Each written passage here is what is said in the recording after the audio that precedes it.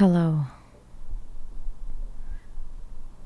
Fear is such an interesting thing because it's a projection of the mind.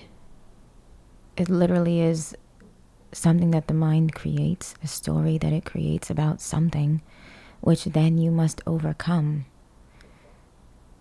Must you, though? Must you really?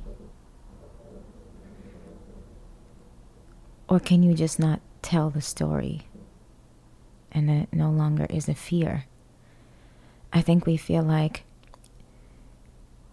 especially with fear, that we actually have to overcome it, right? We actually have to take action to overcome it. But there is a different way. And I've been exploring this in my own life because I've realized that everything, literally everything that I tell in my mind is a story. Every thought that I have is a figment of my imagination. It is literally a creation of my mind, right? So if I fear something and then think that I need to do something to overcome it, then all of that is null and void, and I can throw in the garbage at the end of the day. I should be able to, right? Instead of actually doing what makes me overcome the fear so that I prove to my mind that I'm not fearful anymore of it, and so that my mind can tell a different story. How about I just not identify with any of it at all?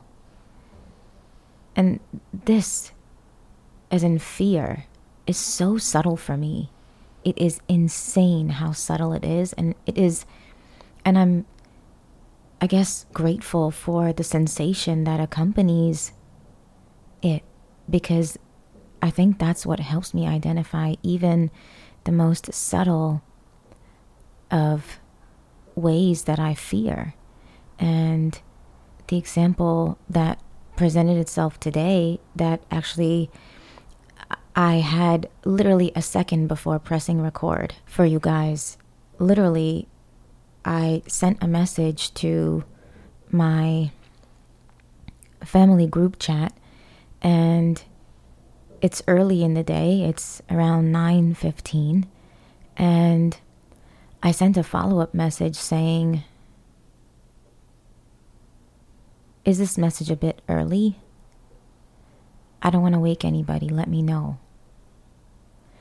And I had decided to leave that message, that second message, and I purposely typed it after the first message so that the second message would appear as the preview on the group chat. Because I want people to see that if I am messaging early, to let me know, and second, that I care. That I care about other people's comfort. And I think I overly care, and I think that's a problem. And it's something that I've been trying to overcome in my life. But I took the opportunity today, after I wished people a beautiful day, because I thought of, wishing them a beautiful day, after I took a shower and I was getting ready to sit down here, and I thought of, well, why don't I send a second message showing my concern and asking people if it's a bit early. And that first part, right, showing my concern, I want people to know that I care, because somebody gave me the impression that I don't. And my brother actually came to me telling me that I'm making certain people in the group chat uncomfortable, but his reason was that I'm posting, or he said don't post so much. And he was like, 20 people's phones light up every time you post. And I think about that even before I send one message, which is probably a problem, which is probably why I'm trying to overcome it. And I recognize that, and I recognize that I don't even have to tell that story at all, right? So I try not to even think about it. I also want to be considerate of other people, but then there's a part of me that wants them to know that I care about their discomfort. And I think that may be the people pleasing remnants in me. And that's something that, I mean, I've been working hard at really trying to reverse.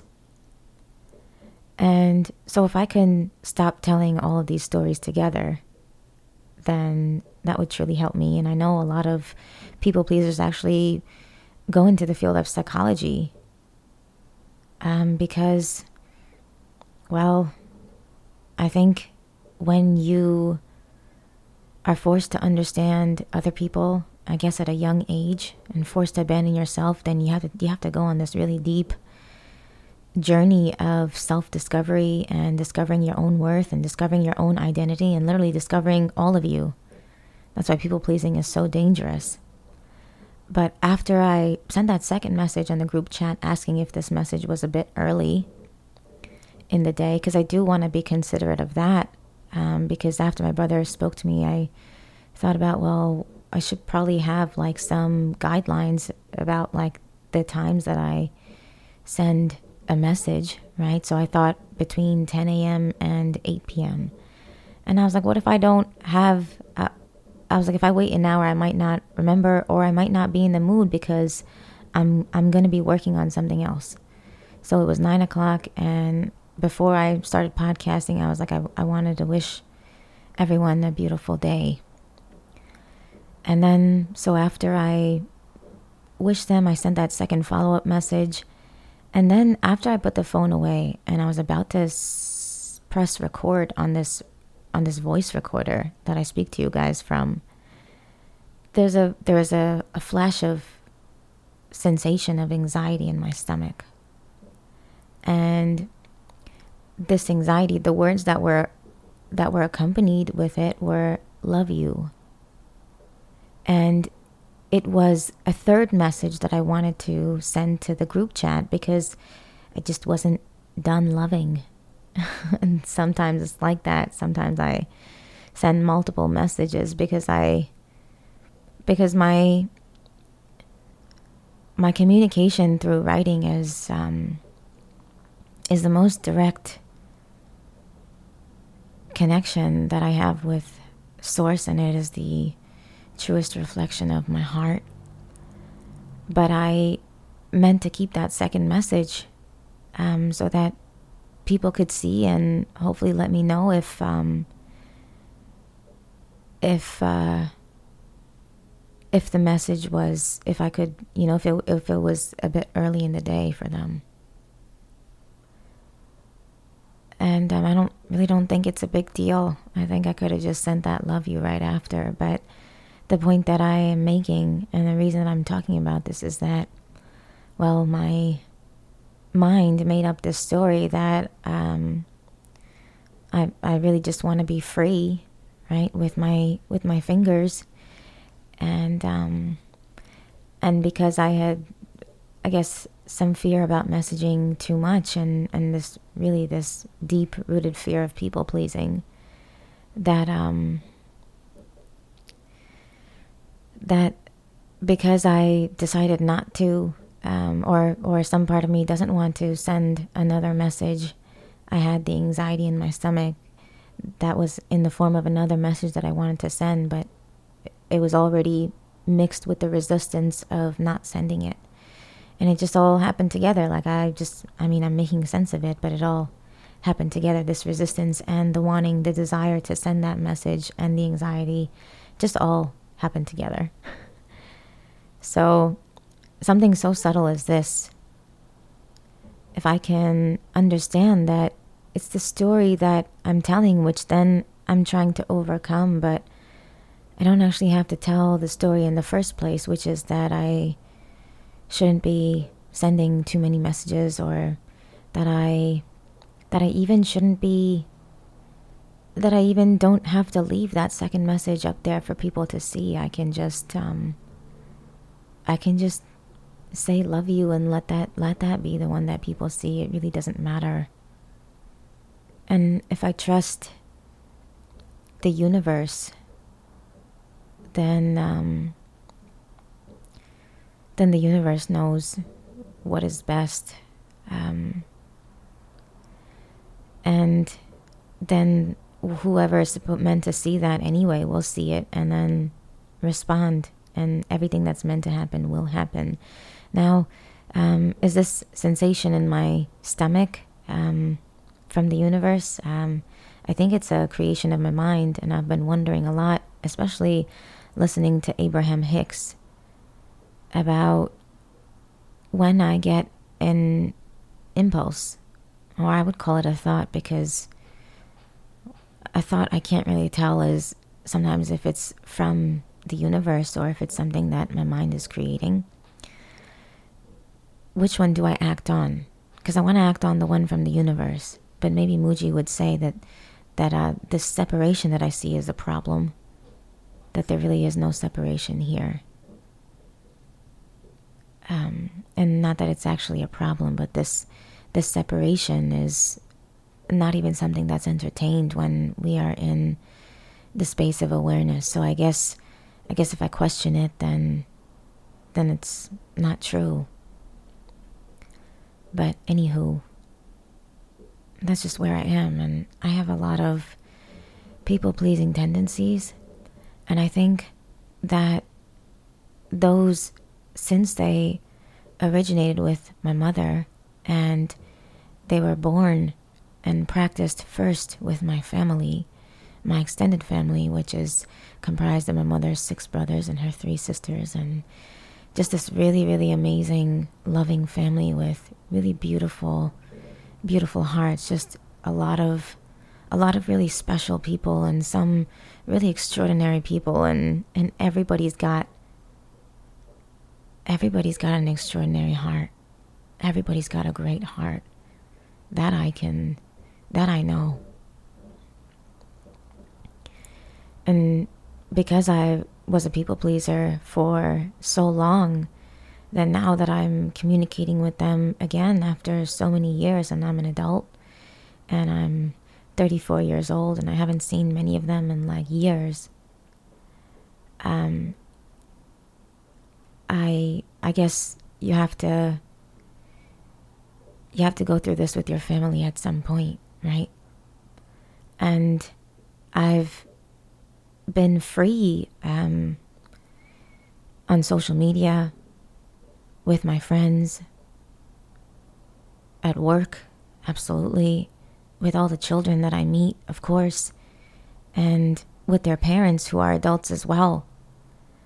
I've just gotten so good at that, and so free at being myself, that I haven't really been around my family much, and I haven't had open communication with them like this, and they don't know me, which is, I don't know, I guess shouldn't bother me, but because they have preconceived notions of me, and well, they've known me before, but the preconceived notions aren't really the problem. It's just that I judge myself for the way that I think that they judge me. I still judge myself, at least somewhat.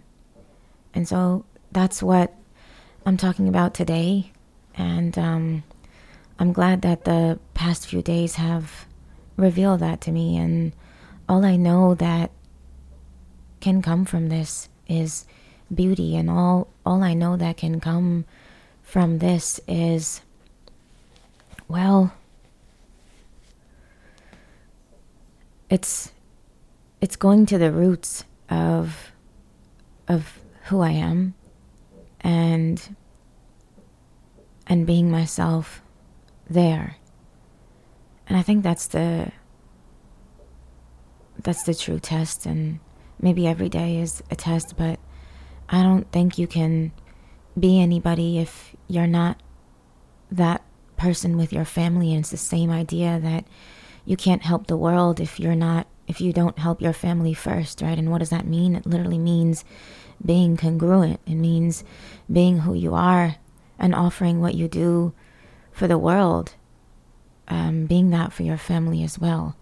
And I know that for the world, I am me, right? I offer this gift of truth, of self-reflection, of comfortability, of confidence, of self-confidence, of the power to be yourself and to speak your mind, the power to speak your mind and to be yourself and to be who you are. And I can't be that for the world, at least fully, if I'm not that with my family, because it means I'm hiding some part of me. And so it's interesting how I had to leave my family for many years, and I had to build this within myself, with others, with even my partner's family, before I did it with my own, absolutely with work and my friends and everybody else.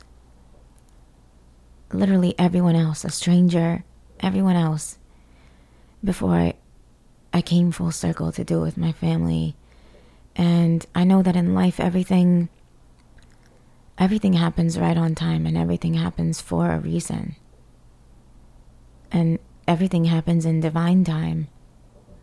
So I'm grateful for the opportunity just to be me. And I'm not going to overthink it. I'm not going to overthink it, because I think one thing that has come to mind is that I try to be what I imagine I would enjoy.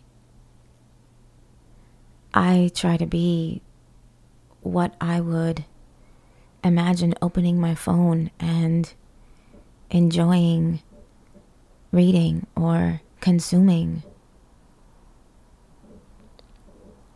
So I just be that. And I know that everybody won't take it, won't want it, won't accept it even.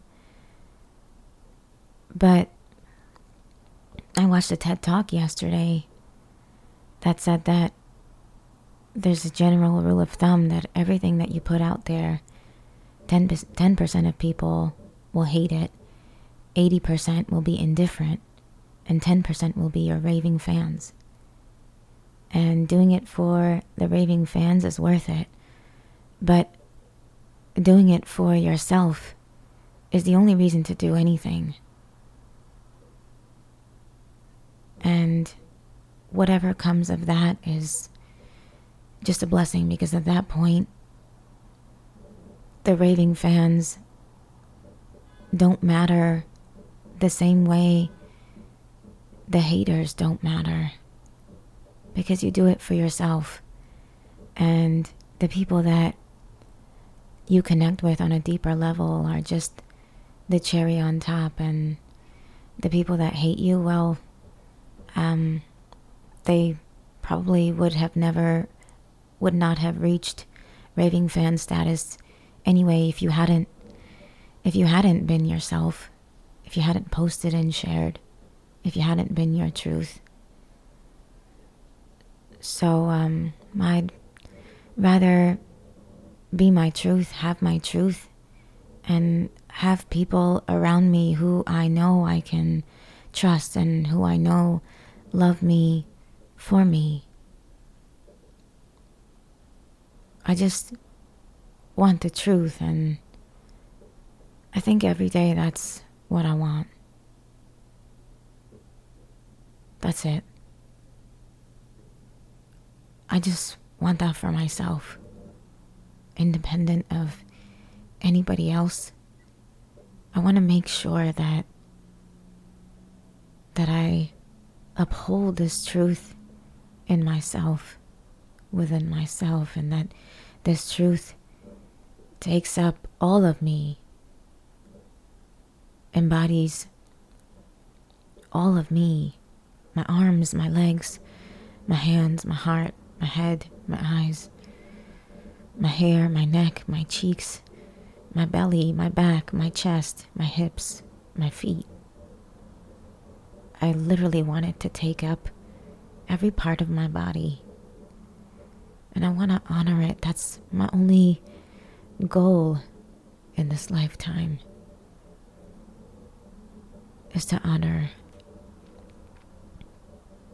my and the truth.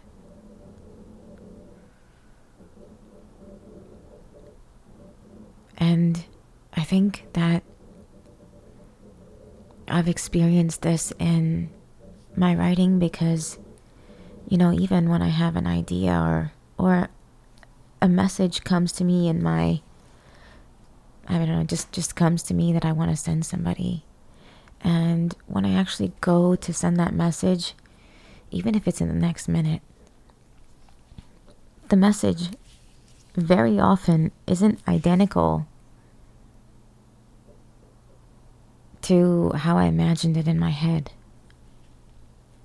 Very often when I actually go to type it, it sounds different, the words are different, so it's not actually what initially came to me.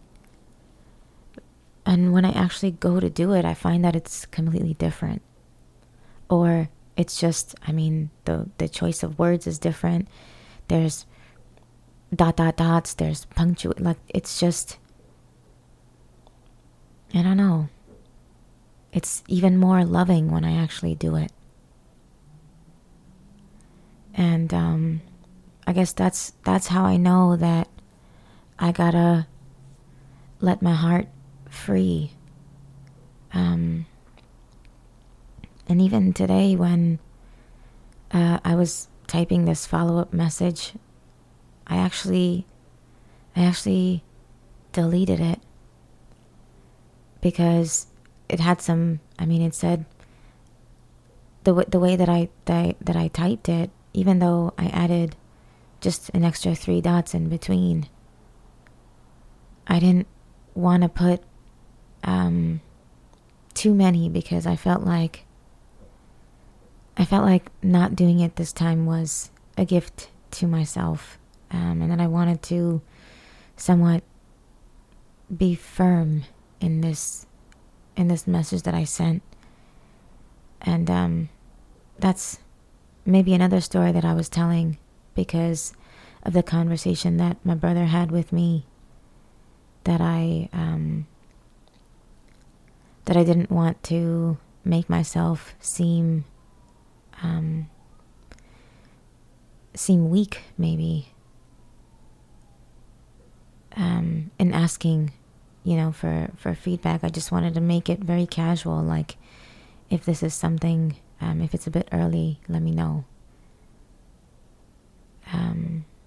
But I wanted to put let me know ... and prayer hands. And I think just because of the series of events, it was, that's what made me erase that. But it's interesting because I always follow what comes from my fingertips, but I don't know. Today I didn't. And I think that I have been wrong. Or not wrong, but in the past, because, well, sometimes my fingertips type from my ego, and sometimes they type from whatever level of consciousness that I have currently, and maybe slightly better, slightly above that level. And maybe it's because my fingers just have this gift in general, where they channel my heart so much. They've done that so much that I think they have started to take on a life of their own. And maybe I shouldn't get in the way of that. And maybe, especially when the message is even more beautiful than it could have been, but because of some story that, current story, that I choose to be firm, and I usually don't do that. I don't think I do that, but with my family, maybe I'm more vulnerable than with other people. It's interesting.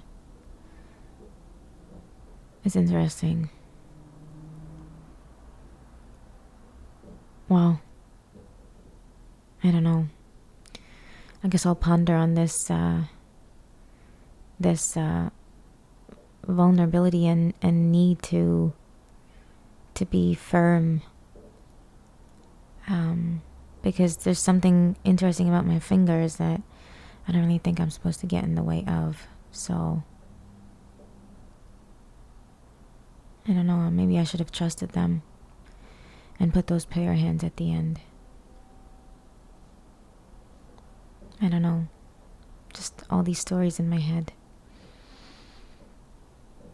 I love you guys. The fact that I can even see this this depth and have this level of awareness is truly a gift. It is.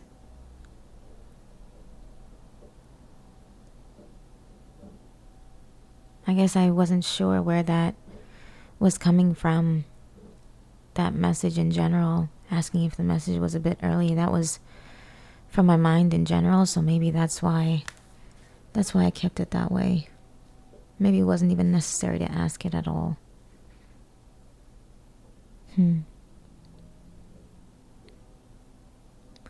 Well, I hope you have such a beautiful day. And thank you for being with me. I'll see you.